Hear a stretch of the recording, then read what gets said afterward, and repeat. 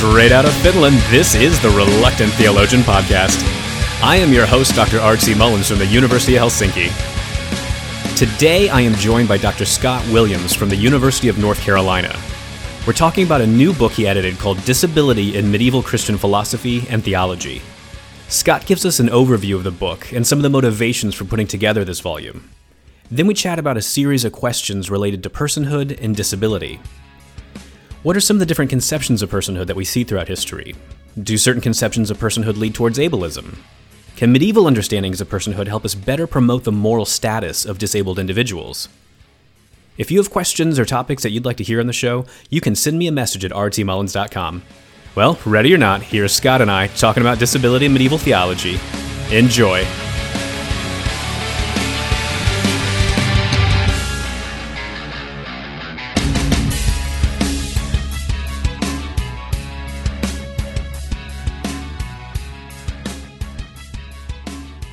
So Scott, you recently published an edited book called Disability in Medieval Christian Philosophy and Theology. What was the motivation for this research project? Well, there are a few, so I need to give a personal autobiography here.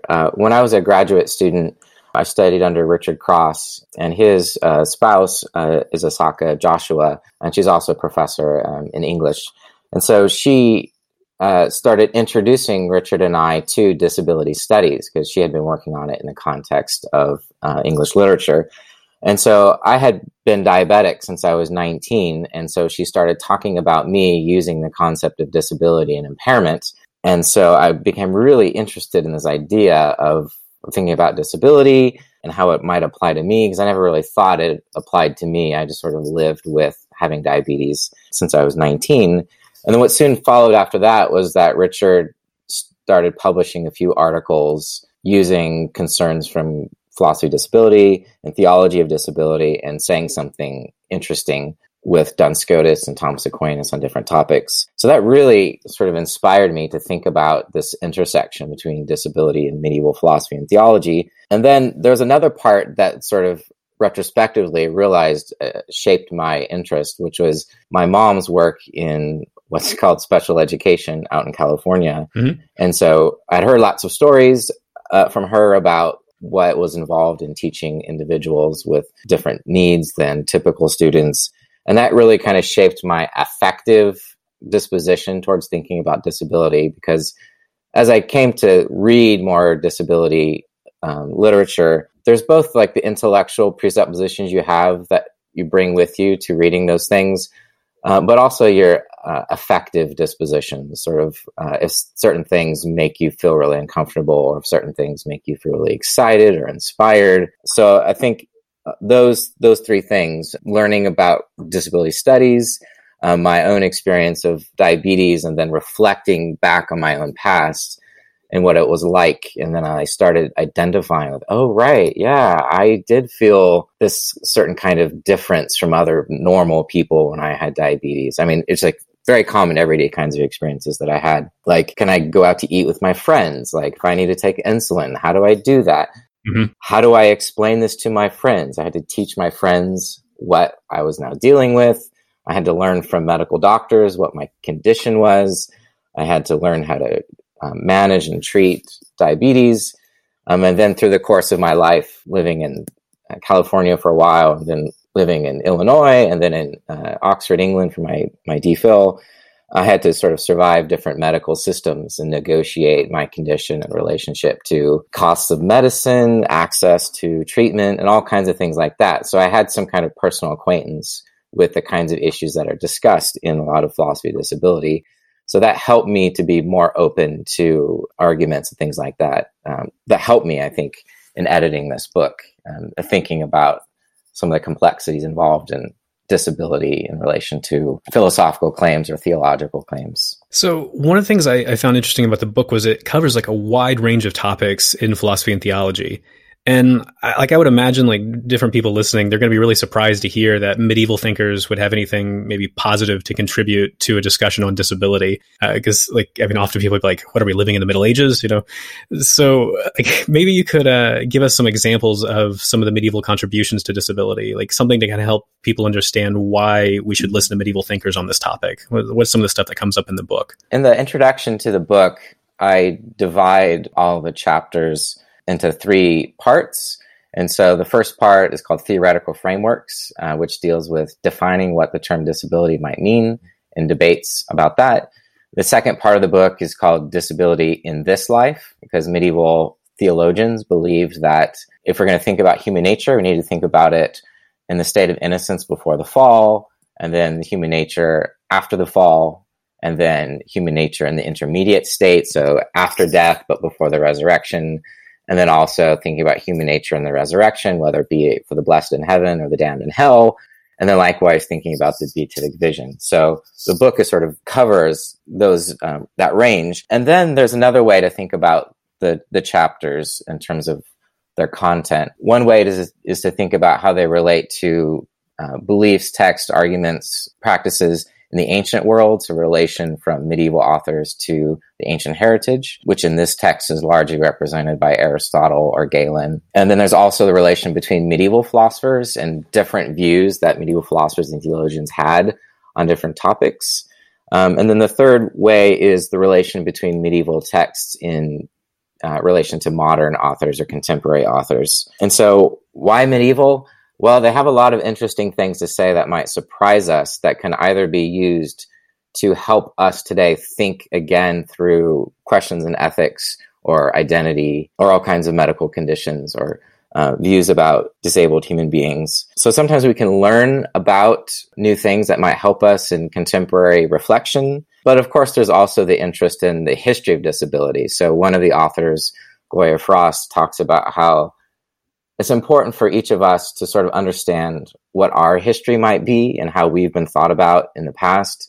And so she argues that the part of the history that she focuses on, which is on the congenital disabilities, people today or human beings today with congenital disabilities probably have an interest in knowing how they were theorized about in the past. Mm-hmm. How are they thought about? And how does that affect us today and the presuppositions that we have? Because if you know anything about the history of philosophy, you know that concepts have histories, language has histories, and it's good to know those things because sometimes they might help you to be better suited for engaging with those, using those, or discarding those ideas, maybe because of the history that you learn about. So the book overall is trying to enrich our understanding of the history of thinking about disability from a lot of different topic areas. So as I mentioned, one of the chapters is on congenital disabilities, and that focuses on Albert the Great and how his views of the causes of congenital disabilities differs from Aristotle's understanding of the causes of congenital disabilities. And what he says there really kind of, in some ways, is very surprising in an Aristotelian world because he pushes back against a lot of what Aristotle says about the causes of congenital disabilities. And for those who don't know, Aristotle blames the woman's contribution to the fetus for all deformities and defects. And Albert disagrees with that. Gloria reports and describes how Albert thinks there are a lot of cases in which the male contribution is the cause or the source for the defect or the disability. Another area that might interest people is the history of thinking about rationality. In disability studies, there's a lot of focus on cognitive disability, intellectual disability. So the word rational is oftentimes thrown around and used in a lot of different kinds of ways. And so one of the chapters focuses on the history of what's called natural slaves from Aristotle's Politics, mm-hmm. and how rationality intersects with whatever is thought to be a natural slave, and then how the reception history of natural slavery was used in the context of Spanish colonialism. And so there, the theoretical debates had direct political impact on the way in which the Spanish king legislated and either permitted or prevented conquistadors from doing the horrific acts in the Americas. And so there's a very important history that needs to be understood there for thinking about rationality. And in that context, it shows us that Thomas Aquinas' discussion of human rationality can be used to support pro-disability position, despite what many Thomists might think. There's some surprising twists there. And then, of course, there's a chapter on gender and disability and the ways in which, right, in the Aristotelian way of thinking, right, adult males who are morally and intellectually virtuous are paradigm human beings, and females are defective humans, right? Right. And so one of the chapters by Christina van Dijk shows medieval resistance to that way of thinking, and she draws our attention to beliefs and meditation and thinking about the incarnate Christ and the suffering of Christ in connection to motherhood as a way of showing that medieval mystics really do push back strongly against this Aristotelian value judgment system. So there's a lot of surprising things in there. And you see some history of art, too, that connects with this in terms of the theological theorizing and prayers and things like that. The stuff about the afterlife, there's a chapter about disabilities in heaven and hell, right? So medieval authors might surprisingly say, yeah, there are what today we'd call defects for the resurrected in heaven. And these things are awesome from the medieval perspective. Like, it's awesome to have certain disabilities. And so this would be what we'd call a good difference view of disability. But then, of course, scholastics also say things like, there are some disabilities that are really bad, and those are the ones that the damned in hell will have, right? So perhaps one thing that's surprising about that is that the medieval authors that are discussed don't say that disability is just a good difference or just a mere difference or just a bad difference. Right. They're more pluralist about that kind of thing. Because some of the debates in contemporary literature is a disability a good difference, mere difference, or bad difference? And medievals will say, well, it depends. It depends on the context and things like that. Yeah. Yeah. So that's sort of a range of the kinds of things we talk about. And my chapter had to do with personhood, which I think we'll talk about later. Yeah. So so the reason I wanted to ask that question was just so people who are listening can really see, like, there's a whole lot of stuff going on here. And one of the things I really appreciated about when I was reading through the book was kind of some of the stuff you hit on already, which is seeing all these different medieval thinkers disagree so much with the Aristotelian science that's being assumed in their time period and going, hang on, this doesn't quite make sense. We have to push back here. And then just seeing the disagreements too amongst the medieval thinkers. In my mind, it just shed a lot of light on all sorts of contemporary debates that are happening now. And it really forced me to rethink, like, what were the views that the people in the past held? Because I'm like, they probably didn't think very highly of this issue or this issue. But like, and actually they disagreed on all sorts of stuff going on here. So I think it forces more intellectual honesty, I guess, in reassessing what's going on there. So I want to get into your chapter in the book, though. So you have a chapter on personhood, ethics, and disability. And so in your paper, you're trying to figure out, like, which views of personhood are going to grant the moral status of personhood to disabled individuals. And so you argue that medieval views of personhood, they're to be preferred over, like, some modern views. So let's just start with some modern views of personhood. Can you give me an example of a modern view of personhood? I'll start with what I take to be one of the more what I'll call extreme views, where it builds a lot of things into it. And that's a view that's articulated by Marianne Warren. Mm-hmm. So in my chapter, I quote her 5 different conditions for personhood. And so it involves things like being self-conscious, being able to communicate to others on a wide variety of topics that are unexpected, being able to have concepts of yourself, like, what am I? She includes things like you need to have a concept of your own race. You need to be able to engage in complex reasoning. You need to have self-motivated activity. You deliberate about something and then you go achieve that on the basis of your own reasoning. So consciousness, reasoning, self-motivated activity, capacity to communicate, and the presence of self-concepts, like all of those things she takes to be required for personhood. And to me, more stunningly, she claims that these are all obvious or self-evident for what a person is. Mm-hmm. And so it struck me as really odd to say that it's obvious, because knowing something about the history of theorizing about personhood, I'd say, well, it's not obvious at all. Right. There were lots of debates about this for hundreds and hundreds of years. So that's sort of an extreme view. And then you could say less extreme views would just be to say something like a modern person is somebody who's self-conscious and makes voluntary decisions, which is more open-ended. Mm-hmm. And then there might be maybe the least extreme view of the modern ones. And I talk about this in some of my other writings that are on the Trinity, which is more technical metaphysics stuff. And there I say that modern views typically share the assumption that intellectual acts and volitional acts are metaphysically incommunicable. And that's a sort of a technical locution in medieval theology. But there you just get a range of views from like lots of different kinds of cognitive achievements, individual and social, to just being self-conscious voluntary agent, to just having certain metaphysical facts about one's intellectual acts and volitional acts. I think those are all modern views of personhood. Okay, so that's like this sort of modern views. Now, in the paper, you try to argue that these modern views of personhood, like they're ableist, and so you say that a view is ableist if it can be used to support the conclusion that disabled human beings have some sort of inferior moral status, and so that's, in my mind, that's a really bad thing, and I'd want to avoid that. If my view of personhood entailed that, like, my sister had an inferior moral status, I would be like, okay, let's revise our views of personhood here. So, why do you think that this modern view of personhood is ableist? So, in the chapter, I sort of give a reductio argument. So, just assume a modern concept of personhood, and then also assume that concept of personhood is the sole basis for having equal moral status, and then apply that to the individuals in question.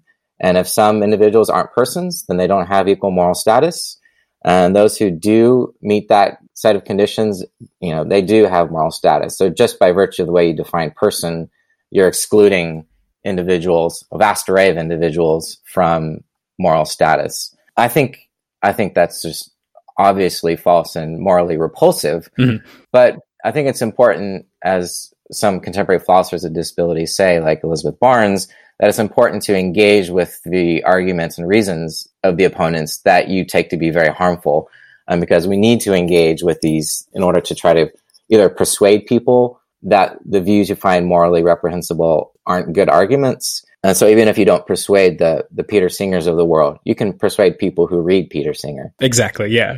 And then in another article, another book chapter on personhood that I give in the book called The Lost Sheep and the Philosophy of Religion, I give two arguments. One I call the moral shift argument, which is sort of a parody of the G.E. Moore shift. Oh, right. Nice. And then another argument called the argument against exclusive moral personhood. And I'll read the moral shift argument. It has two premises and a conclusion. So the first premise says this: if Warren's concept of moral personhood is correct, then profoundly cognitively disabled human beings are not equal members of the moral community. But profoundly cognitively disabled human beings are equal members of the moral community. Therefore, Warren's concept of moral personhood is not correct. Right. And so, of course, it's the second premise that people might disagree about. Some philosophers in sort of analytic philosophy of disability have argued that cognitively disabled human beings have lesser moral value.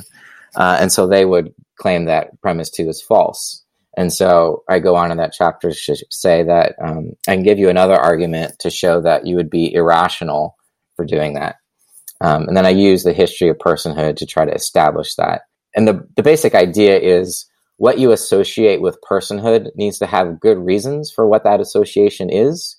And if moral status hinges on that association that you make, you need to have really good reasons for what that association is. In many cases, like with racism and sexism, there aren't good reasons for the association, right? So in the racist case, you've got the white supremacist who exclusively associates being white with being morally upright, intelligent, and kind, or something like that. And you exclusively associate those two things together.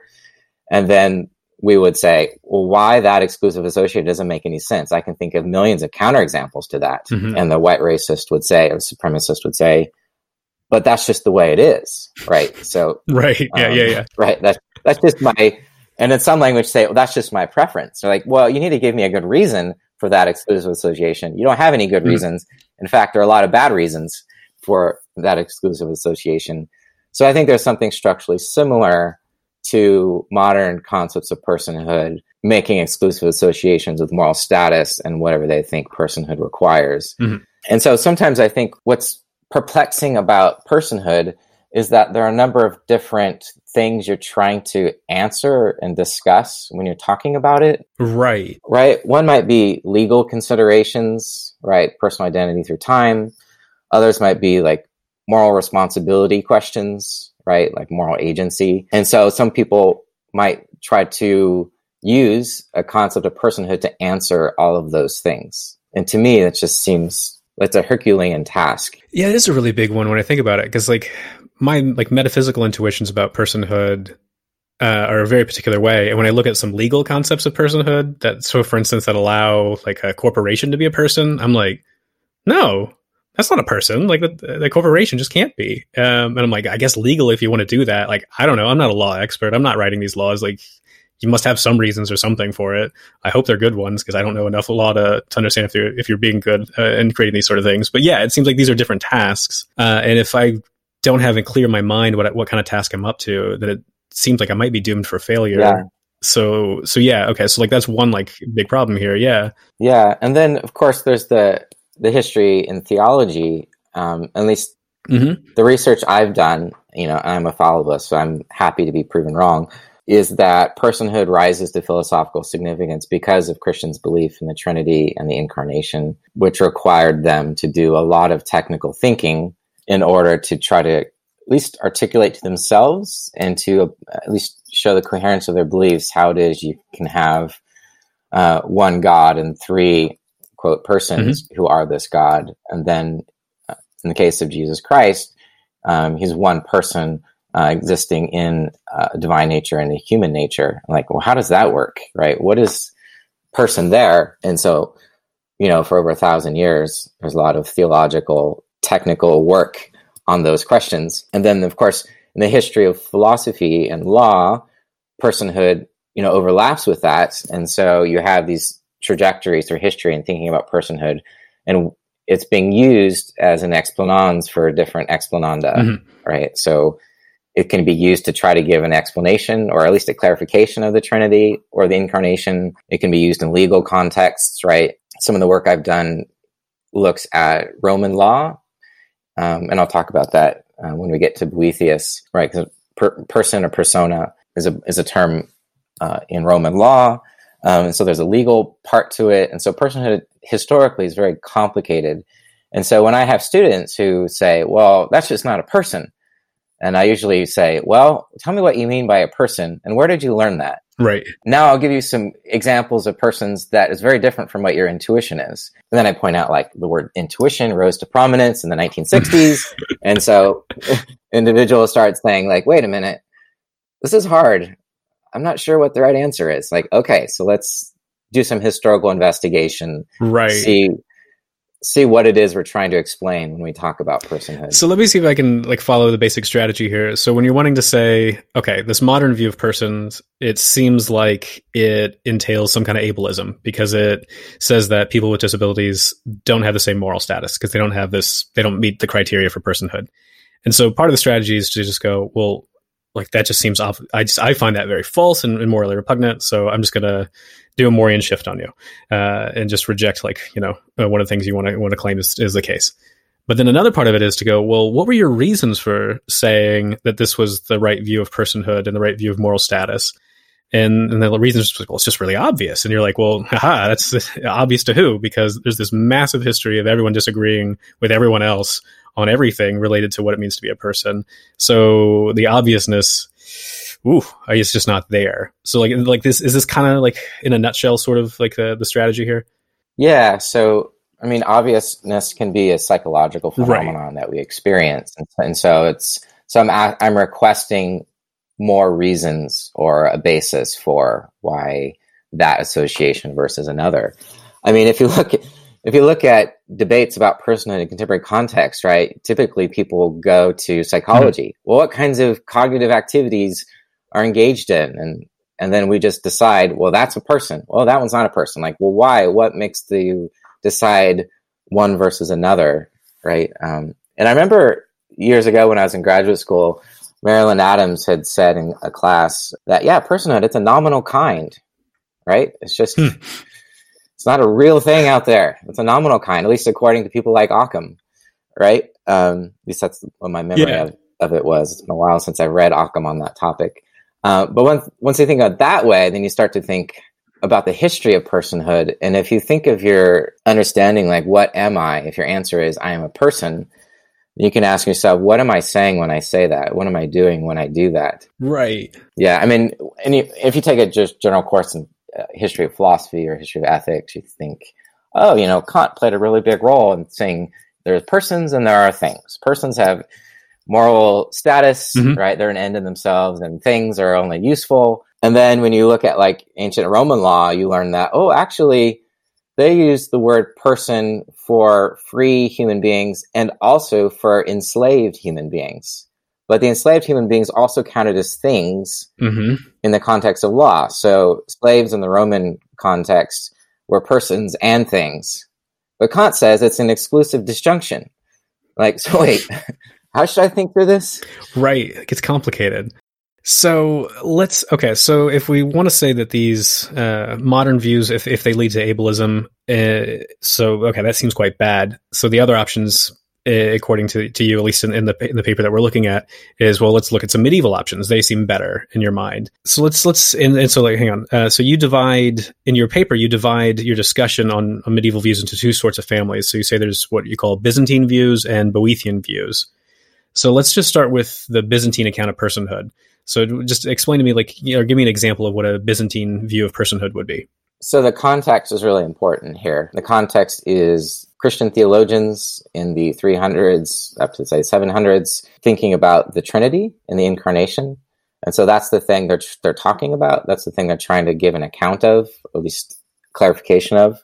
And so what gets going the Byzantine way of thinking about prosopon, or hypostasis, is that's an individual of some kind, and every individual is of some kind. So a hypostasis or a prosopon is just an individual of some nature. And so you see this borne out in the reception history of the Cappadocian theologians like Gregory of Nyssa and Basil of Caesarea really get this going. And a lot of people who disagree later all trace back to the Cappadocian theologians as authorities on this topic. So usually in contemporary discourse, their view is reported as saying persons are individuals of some nature. So you get a contrast between universals and individuals. To be more historically sensitive, I think it's probably more helpful to say that they distinguish between what's common and what's not common. Because if you use the term universal, a bunch of analytic philosophers say, oh, hey, I know about universals and the problem of universals. And then I'm going to import everything I learned about that in graduate school onto these ancient theologians. Right. Now, what you learned about universals and particulars might be useful in certain ways, but it might prevent you from understanding what people like Gregory of Nyssa and other Greek-speaking theologians were saying about personhood, the English word personhood. The Greeks used prosopon or hypostasis. One of the things that I found in research about this was in the ecumenical councils, there was sort of the first 7 ecumenical councils, the term prosopon and the term hypostasis are used as synonyms in all of the councils from the 2nd to the 7th council. But if you look at the way that those two terms were used prior to Christian theorizing about them, they weren't the same term, right? Prosopon was usually the term used for the masks in theaters. Hypostasis usually was thought of as just like the metaphysical subject or that underlies something.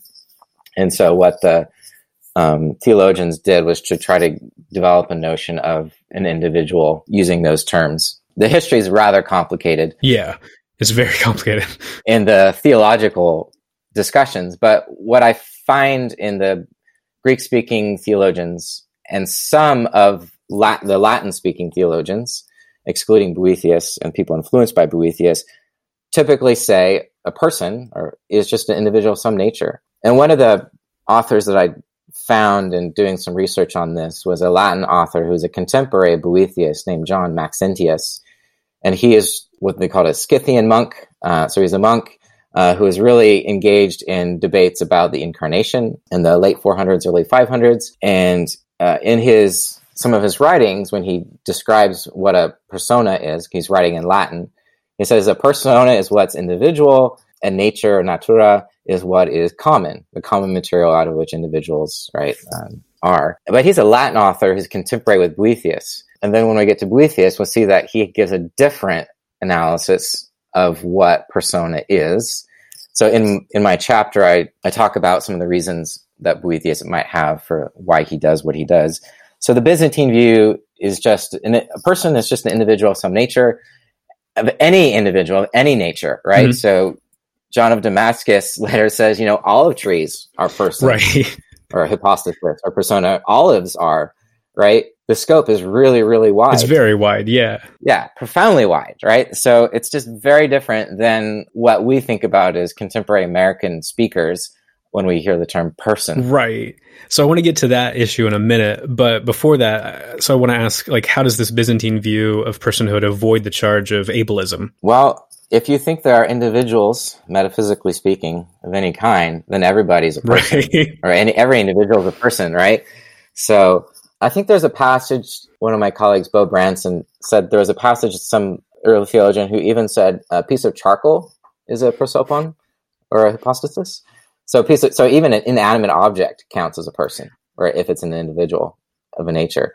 So it could be inanimate, animate, humans, angels, God, mm-hmm. right? This sort of setup can work. So it's not ableist because just by the concept, if you assume the concept mm-hmm. itself of an individual of some nature, you're not going to be able to exclude some individuals from the moral community. You just need to add extra claims to it if you're going to exclude some individuals from the moral community. Right. So nothing on the basis of this understanding of personhood would lead me to exclude, anyone or anything from the moral community. Right. So you couldn't get ableism up and running, right?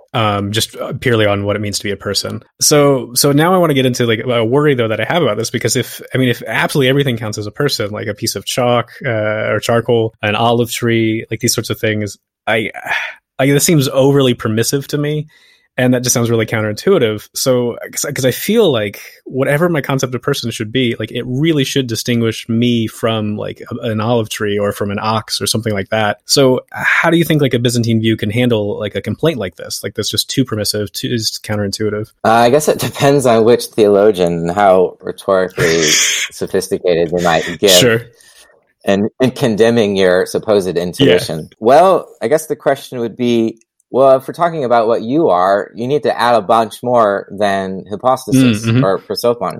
You need to say more about you. What's your nature, right? Oh, you're a human, right? Okay, so let's talk about the kinds of powers that come along with being human or an individual of a human nature. And so now we've left theorizing about what person is, and now we're theorizing about what human is, mm-hmm. right? And so if you want to know what you are, you're not going to get a good answer by saying I'm a person. It's not enough information, not much at all, right, about what you are. So they would say you need to stop talking about person if you want to know what you are, and you need to start talking about human, whatever human is. Okay, so I'd have to bring some other concept in to distinguish me from an olive tree or from an ox or something. And that seems fine, because it does seem to me one thing that's different between me and an olive tree is I'm a human, and that's an olive tree. And then you can start talking about what is the nature of a human. Right. Okay. So it seems like there's a lot more nuance they could bring into the story, other metaphysical things they can bring into the story to be you're clearly different from an olive tree. So this is not a worry. Right. Yeah. Right. Yeah, exactly. Yeah. And also, right, when Byzantines are talking about prosopon or hypostasis, typically, right, it's about the Trinity or the Incarnation. Mm-hmm. They're not talking about you. Right. There might be implications about what they say about other individuals, and they do talk about those kinds of things. But the kinds of concerns, the things that are aimed to be explained or clarified, it's not an answer to the question, what am I? It's doing a different kind of work, right? So it's I don't know, putting a round peg in a square hole or something like that. Right. It's no, you need different tools to answer your question. Yeah. So, which I think in general is a good thing to keep in mind when you're looking at any historical thinkers. What kind of questions are they trying to address versus what kind of questions am I trying to address? Yeah, exactly. And so in this case, the questions that I have about personhood are not the kind of questions they're asking about personhood. I'm asking for something very different. Okay, so let's get into this other medieval view, though. So you mentioned Boethius, and so you think there's this Boethian view of personhood. So tell me a bit about the Boethian view of personhood. Sure. Boethius famously defines a person as an individual substance of a rational nature. This was commented on and very well known in the Latin theology in the medieval period. And so all theologians who were writing in Latin just took that as an authoritative statement, that that's just what we mean by persona. But once you compare it with the Byzantine view and you compare it with the more modern contemporary views, you start to see Boethius looks kind of, well, he's different, right? He adds in rationality into the definition of what a person is. And so the question is, or two questions, like, what is rationality? And why does he add it to the definition? And I say add it to the definition because the Byzantine theologians, the Greek-speaking theologians, and Latin-speaking theologians like John Maxentius did not include it in the definition of persona. Right, okay. So why does Boethius insert it into it or add it onto it? Mm-hmm. He may have known that he added onto it, or he may not have known that he added it onto it. But historically, it's an additional part of the conjunction, adding in rationality. So in my chapter, I try to find some reasons that Boethius might have had for thinking he needed to include rationality in the definition of person. And again, I should mention the theological context. Boethius gives his definition of person in trying to give an account of the incarnation, right. How Jesus is one person in and of two natures. And so his definition is aimed for answering that question. If we think about what does he mean by rational nature, at bottom, I think what he means is just rational powers. In my chapter, I talk about how he doesn't say that we predicate persona of what ancient philosophers call accidents or contingent properties of an individual. So like my thinking about cats right now would be contingent property of me, or an accident that exists in me, maybe as an action or a quality. Boethius says we predicate persona of substance, not of accidents. And so what that means is that I would count as a person just in virtue of being an individual substance of a rational nature, not in virtue of things that I get added on to me, like current thoughts or new content stored in my mind or something like that through education or habituation. Mm-hmm. So I think Boethius is typically understood to say rational nature means rational power. Whether or not that's exercised or not doesn't determine whether you're a person, right? So you'd be a person whether or not you ever exercise the power. Now, because statistically, in most cases, human beings exercise that power in some way. Right. We could say a lot more about that, but I think it's sort of safe that there's at least one kind of cognitive act that maybe many human beings have in the course of their life. But Boethius doesn't think you need the accidents to give you the status of personhood. You just need to have the right kind of nature. And so Boethius says, well, what kinds of entities are persons? Or what kinds of natures could qualify one for being a person? Well, he says, well, you've got humans, angels, and God. Those are the three things. And so typically some historians of theology and philosophy say personhood is whatever God, angels, and humans share in common. Something like that, right? And so Boethius kind of sets it up that way. Historically, we can ask why that setup, why exclude some non-human animals from that. And then we could lots of discussions about animal rationality, sure, which was discussed in the Greek philosophical tradition by Porphyry. Boethius knew. Porphyry has this really interesting text called On the Abstinence from Killing Animals. And there he argues that rationality comes in degrees, and humans just have more of it than non-humans, but that doesn't mean birds don't have rationality. And Porphyry says things like, just because I can't understand birds talking to each other doesn't mean they aren't talking to each other. Right. They're just really foreign to us. They have a completely different culture, language than us. Far be it from us to say they don't communicate and don't participate in logos. But Boethius and a lot of people following him say, no, only humans, angels, or God could count as persons. And then also in the chapter, I try to find out some other reasons for why Boethius might have included rationality in his definition of persona. And there I say, well, Boethius says we don't predicate persona of animals or horses, for example. We don't do that. And so I take that to be that Boethius is looking for examples in his linguistic community for when we use persona and when we don't. Right, okay. When we use persona of humans, we don't use it of animals. And then another context is Roman law, right? Boethius was sort of, second or third in charge of the Kingdom of Italy under Theodoric. So he knew Roman law pretty well, at least that's a very plausible assumption. Extremely plausible. And in Roman law, right, it begins with the category of homo vel persona, right? Humans are persons. And then they divide humans or persons into free humans or persons and enslaved humans. So there in Roman law, persona and homo, or for human, are used synonymously with each other. So if Boethius takes being an individual human is sufficient to count as being a person, right, then that's a good reason for me to include rationality, because humans are defined as the mortal rational animal. So it seems like rationality needs to go in there. And so Boethius puts it in there. And what's so surprising to me when I look or survey different ancient theologians is that you don't find rationality put into the definition of hypostasis or prosopon among Greek authors, and you don't find it among Latin authors like John Maxentius of the Scythian monks, who are influential in the Fifth Ecumenical Council. So Boethius is really making a unique claim here. Yeah, that's right. Yeah, so part of theological history is asking, which theological text did Boethius have access to? Did he know of Gregory of Nyssa? Did he know of any of the Cappadocian theologians? He certainly knew of Latin Catholic theology. He quotes and references Leo the Great, Leo's tome, where Leo says that Christ is an individual person of and in human nature. Right, the two prepositions there were really important at the time for the theological disputes.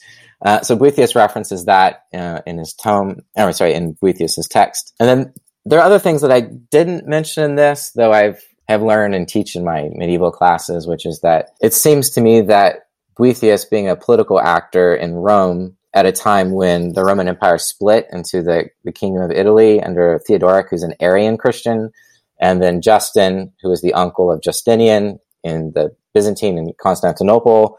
And so what happens is the Eastern Empire wants to reunite with the Western, right? But we have Arian Christians and Byzantine Christians ruling these different parts of the former Roman Empire.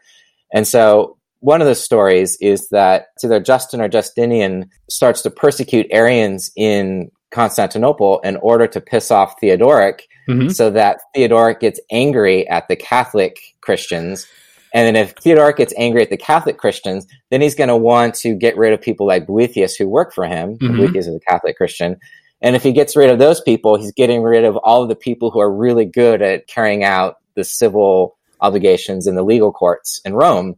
So basically, if Justinian or Justin can get Theodoric to distrust and hate the Catholics, then he'll want to get rid of the people that he needs to rule his kingdom.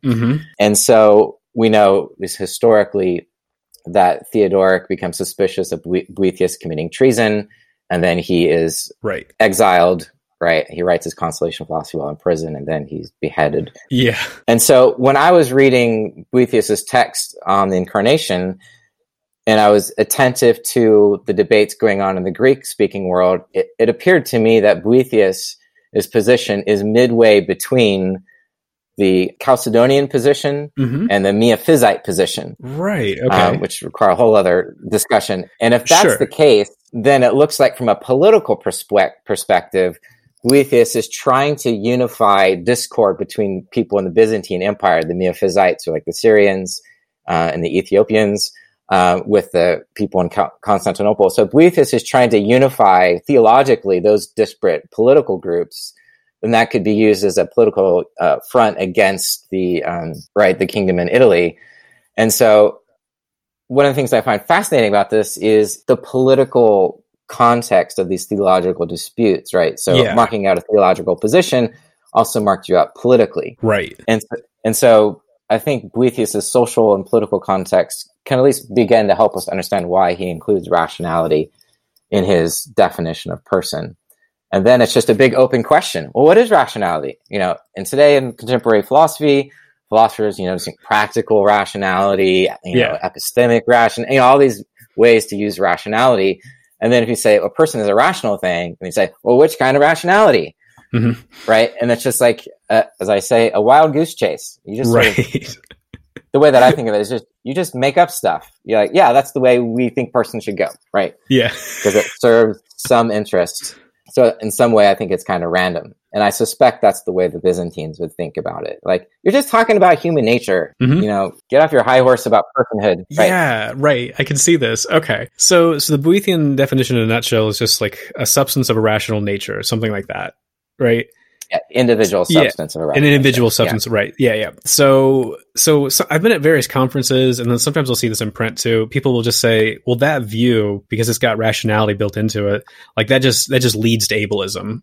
And so that's why I found like your paper quite interesting, because you're like, no, it doesn't. So help me out here. Like, how do you think the Boethian view can avoid the charge of ableism? So if we understand Boethius to say that rational nature is a power, or a set of powers, intellect and will, and rationality there does not require any occurrent acts or acquired dispositions, acquired habits, then you would count as a person just by virtue of being an individual human. That's it, right? It doesn't depend on any achievements at all on your part or your social context part for counting as a person. But I think a reason why today there's the worry about Boethius' definition supporting ableism is because of the history of development of rationality. Right. So one of the chapters in the book is about, it's by Miguel Romero. It's a fascinating chapter, sort of narrating a history of natural slavery and it's how it gets used in the Spanish colonial context in the 16th century by Spanish theologians in Spain. And some of the theologians and lawyers said that rational is equivalent to the use of reason. And the use of reason in this context meaning you can compose sentences, you can develop arguments, and you can make intellectual judgments about something. And so being rational means you use reason. And so Ginés Sepulveda argues that all of the Amerindians, all the human beings on both of the American continents don't have the use of reason, so they're not really human, so we can enslave them, right? That's roughly the view he advocates for in defense of the conquistador cause. And Bartolomé de las Casas say, you couldn't be more wrong. I have lots of personal experience of Amerindians who clearly show the use of reason, so they have human dignity and all of the human legal rights that are due to them because of justice. So he argues in defense of the rights of the American Indians. And then what Miguel Romero does in the chapter, which I thought was really informative, was he points out that both Las Casas and Sepulveda share the assumption that rationality is equivalent to the use of reason, and then trying to figure out who's using it or not. But Francisco de Vitoria, who's also another Spanish person, disagrees with both of them because he thinks being rational is not identical to the use of reason. And then he goes back to Aquinas' treatise on human nature and points out that Aquinas distinguishes the basic power from acts that typically follow from it, whether acts of composing, putting concepts together, making judgments, making arguments, and things like that. And so Aquinas distinguishes those two things. And so De Vitoria says, we don't even need to settle the empirical question about whether or not these new human beings we've encountered use the reason. Like, that's not even relevant. If they're human, that's good enough. That's it. They don't have to prove themselves to us. And so one of the things I find interesting about, so going back to the Boethius thing, if you think being rational means the use of reason, display of reason, successfully are interpreted as using reason, if that's the way you think about rationality, then yeah, I think that interpretation of Boethius does lead to does support ableism. But the more historically informed understanding does not directly support ableism. Now, in the chapter, I do point out ways in which Boethius' definition could be used to support ableism. And so it would go like this. So Boethius gives us his definition. A person is an individual substance of a rational nature. But then Boethius also believes that human beings are composites of an immaterial soul and body, right? Immaterial soul and a physical organic body. And so the rational power is grounded in the immaterial soul, not in any of the organs. So if you assume that metaphysical picture and the definition of person, then all human beings would count as a person. But suppose you thought that no, human beings are not composed of an immaterial soul. Rather, they have no immaterial parts, no immaterial properties. We're fully physical beings. If that's your metaphysical account of human beings, and if rational power is grounded in some parts of your brain, and if you're missing those parts of your brain, then you literally wouldn't have rational power So if we go with Boethius's definition, then that human being wouldn't be a person because they're missing the relevant parts of the brain. Right. So it has to be, we have to think of it in terms of Boethius's definition plus a metaphysical conception of the entities in question. Here we're thinking about human beings. So depending on your metaphysical framework you bring to Boethius's definition, it can be either used to support ableism or not. So I think Boethius's definition is both consistent with ableism and consistent with anti-ableism. See, because that was the really interesting twist in my mind, because when I was reading through the chapter, I was expecting the sort of move of like, well, look, you just have the rational power. That's all you need. How much you exercise it, doesn't matter. You've got it. You're a person. But then when you made this move of like, well, say you're not like a dualist of some sort, you are like, a materialist about human persons. Ooh, okay, well then you're going to have this problem. You could get back to ableism. And that was something I did not expect. But all the more reason for people to want to go and buy this book and check it out, because there's a lot of interesting stuff going on here. But Scott, thank you so much for being on the show today. This was a really fascinating conversation. Thank you for having me. It was a real pleasure to talk about these things. And there you have it, another episode of the Reluctant Theologian podcast. Stay tuned for episodes on the Holy Spirit, atonement, and so much more.